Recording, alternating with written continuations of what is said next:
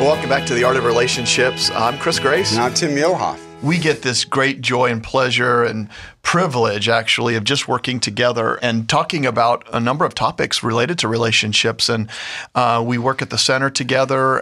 We work here as faculty at Biola University, but we have a website, cmr.biola.edu. We have podcasts and blogs and events. Tim, I think if there's anything when it comes to the art of relationships that you and I have known we're going to start talking about, need to talk about, and that's the area of sex. It is a huge area for people to be processing, thinking about, and dealing the idea of sexual intimacy, the cultural changes that have gone on in this topic. So let's spend some time talking about it. What do you think? Yeah, because people don't talk about it. That's what's really surprising to me is that married couples seldom sit down and have the sex talk. Mm-hmm. And then parents, my experience has been that they are just really leery to talk about sex with their kids for a multitude of reasons. One, I think all of us feel a little bit unprepared. How do we do this?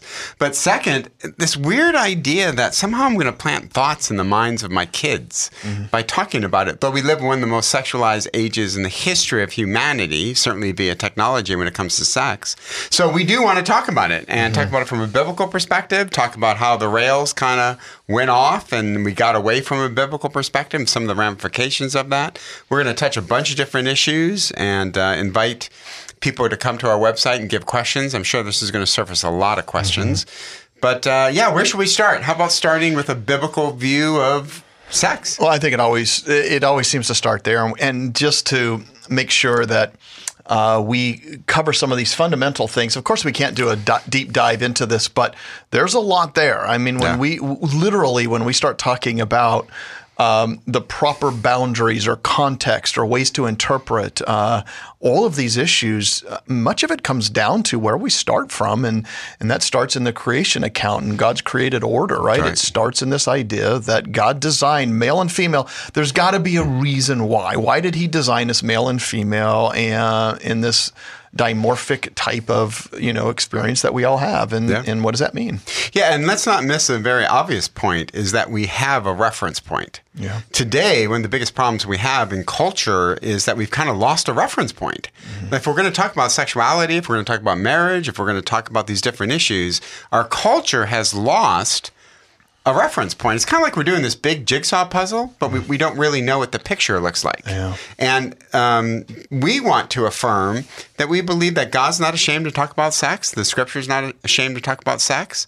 And so we need a biblical reference point if we're going to have a healthy, robust conversation about human sexuality. Yeah. Well, Tim, let's do that. There's going to be a number of podcasts you and I will do on this simply because I think when it comes to issues that are even today now front and center in society, in the news, it comes to the point where we realize how you view this topic influences a lot of the reactions that we're finding out there, including areas of sexuality gone awry, areas of sexual harassment and sexual assault. But we have to start at the beginning. And so let's do that. Let's walk through a little bit of some of the foundational things about how sex was created and designed by God. Yeah. So here are just some introductory comments, and let's just kick these around. First, and again, this seems obvious, but not obvious to a culture that's really confused about how to define things, is that sex was created by God, defined by God, and designed for our own good. And each one of those is really important. Yeah. God is not ashamed of sex. Remember Howard Hendricks, the famous Dallas professor? Howard Hendricks is famous for saying we shouldn't be ashamed to talk about what God wasn't ashamed to create. And so sex is a good thing created by God. It's defined by God, and he has the right to define it, right? He has the right to say, since I created it, here's the context by which it's going to flourish. And again, God wants our well-being. He wants us to be sexual creatures, but to do it within the right kind of context, because outside of that context, it's really going to warp sex. And so the first context is that sex was meant to be enjoyed in the context of marriage. And there's a multitude of reasons why that's true, but sex is really an intimate form of communication at the end of the day. And for that communication to really happen the way God wants it to, it's going to happen within a system. There's going to have to be commitment. There's going to have to be love between two individuals, a commitment to God's design of sex and God's design of marriage, and that sex was created for that marriage relationship. I think the idea, Tim, and we'll spend some time unpacking a little bit of this, the idea of commitment and what it means, and this public vow, and many of these things that occur. We'll talk about increasing cohabitation rates that are right now just really shaping some of these conversations and the problem that leads to. And so a lot of researchers, some of the leading researchers at major universities are finding problems with this spike in cohabitation, simply because when we talk about this idea that it's designed and created by God within this context of marriage, people are then avoiding this by simple promises made to somebody that really don't carry a lot of weight, because usually when it's cohabitation, there is no public demonstration of my love for another person. That's right. I'm not on the hook then because my commitment to another person ends up being something that is done in secret rather than in a marriage ceremony that's done in a broader scale with witnesses all around. Yeah, and cohabitation is merely one example of something that already happened in what you mentioned, Genesis. So you have this Genesis relationship between Adam and Eve and God, and God is placing certain parameters around their relationship and certain things that they can do and things that they can't do. And one parameter he puts is, listen, you have to follow my guidance. And so I'm going to put one thing off limits. And that thing off limits is the knowledge of the tree of good and evil.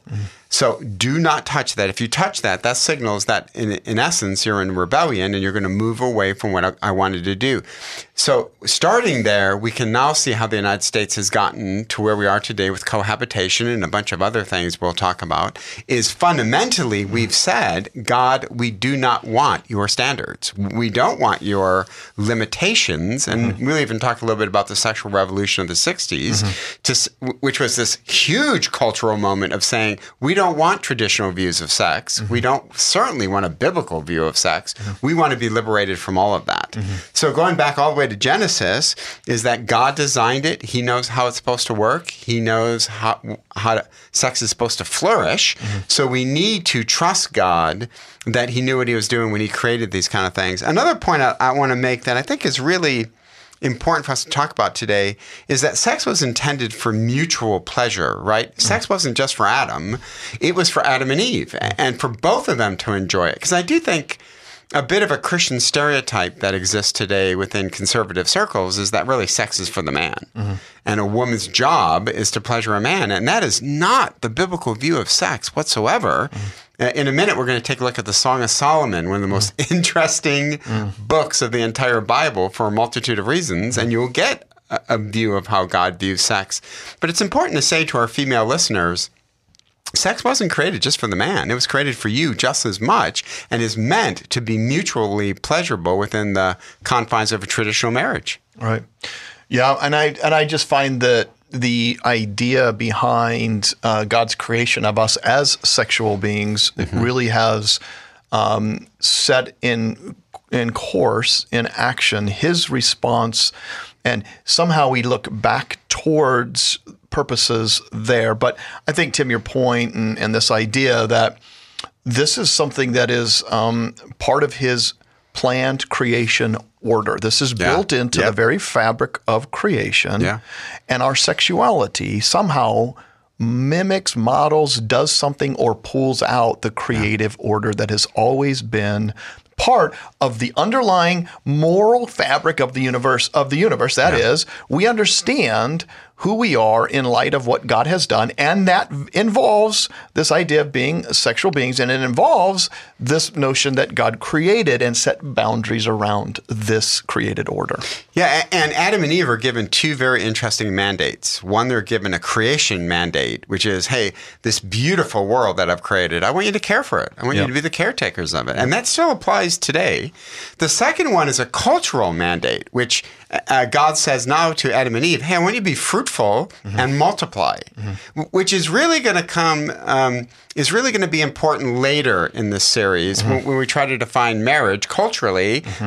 I think from God's perspective, at the heart of marriage is this idea of procreation, is this idea that the love between these two individuals, the physical union between these two individuals, the scriptures use this beautiful metaphor, you're now one flesh with each other, is that there is within that childbearing. And again, we'll take a look at... Yeah, because there's a lot to unpack with that. In a fallen world... Certainly, we're not saying that couples who can't have kids for whatever reason aren't married. We're going back to Genesis. This is before the fall. This is before all of that. So they're given a cultural mandate and they're given a creation mandate, and they need each other to do both of these. And so you take sex, which was never meant to be isolated. That's the biggest problem I have with sex today, is we just isolate it, right? We isolate it through pornography. We isolate it through even these crazy... romantic movies that we see today, is that sex is isolated away from companion, commitment, and all of those other factors, and it was never meant to be isolated like that. So generally speaking, God creates sex. It's a beautiful thing. It's done within a particular context, and that is Adam and Eve, one flesh relationship with each other, commitment to each other. And God is saying, man, it's an absolutely beautiful thing. Yeah, in fact, he calls it a gift, right? Yeah. It's a gift to us that we are given in order to enjoy, not only in the companionship and the intimacy, which humans have unique needs for, but also, Tim, I think what you're also saying then, that there is this idea that there's something even more profound that's occurring in this creation of this union between one man and one woman that does something bigger and greater and grander on this scale. Yeah. And that grander idea and notion is that there are purposes to this union, and that we have, in our disordered state, we tend to isolate, pull aside from, and create realities that can either get us in trouble, create shame, but also this hiding and in fear, running from something. So what do you think? Yeah, and again, listeners might be thinking, married couples, hey, our sex life is not a gift. It's a source of great tension. It's the source of isolation. So just remember, we're taking it back to the beginning. This is before the rails go off, the world's in rebellion, Adam and Eve rebel against God. We're just trying to give readers, break some stereotypes about what people think about what the Bible has to say. That's why I want to talk just for a second, Chris, about the Song of Solomon. All my education was done at UNC Chapel Hill. Loved UNC Chapel Hill, loved my professors, but boy, did they have weird ideas about Christianity when it came to sex. They honestly thought the Bible is anti-sex. Like God is just not pleased with this, and he's always trying to stomp down on it, get rid of it. That's why it was so much fun to introduce to my friends the Song of Solomon on a multitude of levels. So, Chris, I want to read to you actually parts of this. But first, let me say this about the Song of Solomon. It predates Plato. It was written during a time when women were not, one, they didn't have a public voice whatsoever. And if they did have a public voice, you're certainly not talking about sex in public. Women did not have that kind of power, right? So along comes the Song of Solomon, where the woman's voice is the dominant voice of the entire book of the Old Testament, right? It's the woman's voice, and then you have the chorus, and then you have a male voice. So in a time that women had no political voice, here comes the Song of Solomon. It says, no, the main character is the woman, and she's talking about sexuality. She's talking about, in a proper way, her desires, her sexual desire. So let me start off by just reading a couple, and we can make some observations as we just go ahead and read this. So first, let's start with the man's perspective. And here's what he says. Now, let me just say this. There was a book called Love Life by Ed Wheat that is really an interesting book. He's a Christian author. He recommends that couples actually read these passages to each other. Now, I think that's a great idea. I'm just going to suggest that you update some of it, right? Modernize some of this. But here we go. This is Solomon speaking to his bride. How beautiful are your feet in sandals, O princess's daughter. The curves of your hips are like jewels, the work of the hands of an artist. My goodness, how is he doing right there, right? Life and death is in the power of the tongue, and he is speaking life to this woman. Your navel is like a round goblet which never lacks mixed wine. Your belly is like a heap of wheat fenced about with lilies. Now, I know what he's trying to say, Chris, that in a time of famine, it's good to have wheat in storage so that you'll survive the famine. How would Elisa react if you said, honey, your belly's like a heap of wheat? I think it all depends on the context. Yeah. Okay. I'd be on the couch. I'm just saying. Then he continues. Your two breasts are like two fawns, twins of a gazelle. Your neck is like a tower of ivory. Your eyes like the pools in Heshbon by the gate of Bath Rabbim. Your nose is like the tower of Lebanon. Right? Okay, that's up to you guys. I would maybe paraphrase that. Which faces towards Damascus. Your head crowns you like Carmel, and the flowing locks of your head are like purple threads. The king is captivated by your tresses. How beautiful and how delightful you are, my love, with all your charms. Your stature is like a palm tree, and your breasts are like its clusters. I said, I will climb the palm tree. I will take hold of its fruit stalks. Oh, may your breasts be like the clusters of the vine, and the fragrance of your breath like apples, and your mouth like the best wine. God bless the public reading of his word. Right, but the reason I love that, Chris, is how much it shocked my UNC Chapel Hill friends. Mm-hmm. Right, they're like, what? Mm-hmm. That's where? Mm-hmm. Man, that's the Bible. Right? God has a passionate view that is totally appropriate for a husband and wife to speak to each other in those kind of glowing sexual terms, right? Yeah, I think what it does is it reminds you again of what we have lost in this whole cultural notion of sexuality that really had originated in a deeply powerful way with God. Yeah. In language that was poetic, that was deeply profound, and recognized the creative nature of who God is. And to think that this can strike people as odd or shocking today, in and of itself holds this, what have we lost to get to the point where this seems odd or strange or shocking? And let me just draw one principle from this for our male listeners. In today's crazy body image culture, where women constantly look at unrealistic body images that come through, covers of magazines or movies, where women have to literally starve themselves, get professional trainers to look like that, it is so important for a husband to look at his wife's body and compliment her, right? And not ever shame her or not ever say, honey, should you really be eating that? Or right now, we all need to get in shape and it's good for us to whatever. But husbands, we look at our wives in today's crazy, abnormal body image culture and we praise our wives. I remember when the kids were young, Noreen would walk downstairs and I'd say in front of the boys, guys, look at your mother. Hubba, right? Stay away from the frozen foods. Which is a Steve Martin line. Right? But it was so good for the kids to hear that, right? Now, here's the really cool thing, Chris, about the Song of Solomon. You would expect that to be it. You would expect, okay, well, of course, it's the man's perspective on sexuality because this is a male-dominated culture. But then, as I said before, the woman's view is the dominant view. So now listen to how she talks about her husband's body. This is what Solomon's bride says. My beloved is dazzling and ruddy, outstanding among 10,000. I love that. In a crowd of 10,000, my eyes are drawn to you immediately. His head is like gold, pure gold.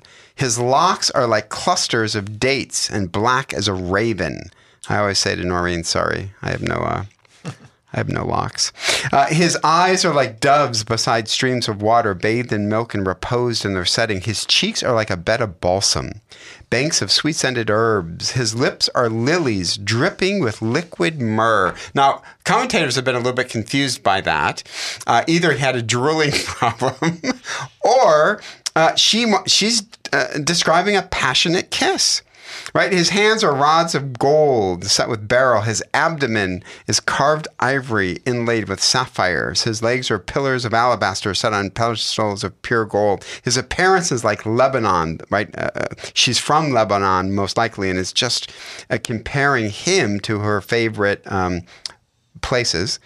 Choice as a cedar, his mouth is full of sweetness. He is wholly desirable. Now notice this. This is my beloved. This is my friend, O daughters of Jerusalem, right? Not isolating sex from the friendship, but saying it is the friendship that causes me to look at you with a passionate gaze. Again, I love the fact that she was free to speak her mind, led by the Holy Spirit to do so. Yeah. So, Tim, in thinking through this notion of sex created and designed by God, that sex was meant to be enjoyed in the context of marriage, that sex is this gift from God, and that it's for our mutual pleasure, and it creates all of these. Tell me what is the reaction for people then that have never read this or are for the first time hearing this? Do they just simply start to see patriarchy in here, which, or do they realize, wait a minute, this breaks that completely and establishes this notion of, a very different way of looking at sexuality in a marriage? Yeah. Well, I would say in some ways it's patriarchal in the sense that, of course, this was written during a patriarchal time. This predates Plato. This is Near Eastern literature. So no doubt it's a patriarchal context. That's what makes it so remarkable that the woman's voice via the Holy Spirit in a patriarchal time is, no, the woman's going to speak here. She's going to be the dominant voice in the Song of Solomon, and she is going to talk as freely about sexuality as the husband was allowed to do, which we know based on dating of the Song of Solomon, that is countercultural as you want to get. That is God's wonderful, hey, I'm going to shock you by saying what I really think about sex, and that is that women are co-equals when it comes to the sexual realm, and they are fully allowed to experience it and vocalize it as much as men do. That's why, Chris, I think it's so cool to think of how forward-thinking the Song of Solomon was. And again, I love to shock my non-Christian friends who tend to think, boy, the Bible is so backwards when it comes to sex. Saying, man, here's a forward-thinking book stuck right in the middle of the Old Testament. Yeah. That's a great message we need to have as Christians today. Yeah, that's good. There's language there that you read, Tim, that also provides for us ways to recapture something as well, and that is this idea of a celebration, that this idea of created order that provides for us a good, which also then I think, Tim, validates the other idea that when we are outside or working outside of this boundary or outside of this created moral order, the results must be a chaos and a disorder that is clearly being seen today, that is sending us in places where some of our greatest concerns, some of our greatest disconnect from each other, for whatever reason, seem to revolve around this area of a broken sexuality. That's right. And so the degree to which this is seen as a joyful, powerful pleasure gift from God given to us, when the greater that gift and the more powerful is, when it's broken, then the amount of things that we see going awry into disorder kind of tells us again the significance of this gift, and so much can be pointed back to where this has gone off the tracks for us. And the gift is complicated. See, I think culture today wants to say it's not complicated. It's two people in the backseat of a car and all that kind of stuff. But what we're going to look at in future sessions is how complicated sex is. Let me leave you with a quote. This is Peter Ustinov said, "Sex is a conversation carried out by other means. If you get on well out of bed, half the problems of bed are solved." In other words, it takes a lot to have a robust, healthy sexual life, and maybe we can talk about that in a future podcast. But I think of systems theory, which is it takes a bunch of different components to come together to have a vibrant view of sexuality and to have a vibrant sex life, and maybe we can discuss that in the future. Yeah, let's do it, and let's unpack a couple of things, Tim, as to not only when this started to get off the rails, when the conversations, when this idea of sexuality began to change, and how do we recapture something? How do we recapture that which is a moral good, a created order good that it has done so much in the way of directing and calling us back to who God is, and then not only who God is, but then what is our creation mandate as human beings to bring others to Him. It's done somehow in this context, and we've seemed to have really lost a little bit of this in our culture today, and even more over the last number of years. So how do we then recapture some of this? Is by understanding how He designed us, how He made us, how this is given to us for our pleasure and our joy, but also to bring Him glory. There's a lot to talk about. My goodness. Yeah, that went by fast. I can't believe that went by fast. Okay, so as we'll continue this series next time, we'll begin to look at some of the ways in which this has an impact in our world and in our lives, and then in these personal relationships that are so important, so clear, and do so much for us. And we're sex experts, Chris. You and I have always thought that. No, we're not. But we certainly have some thoughts. That's right. All right. Well, let's continue this next time, Tim, and talk to you all later.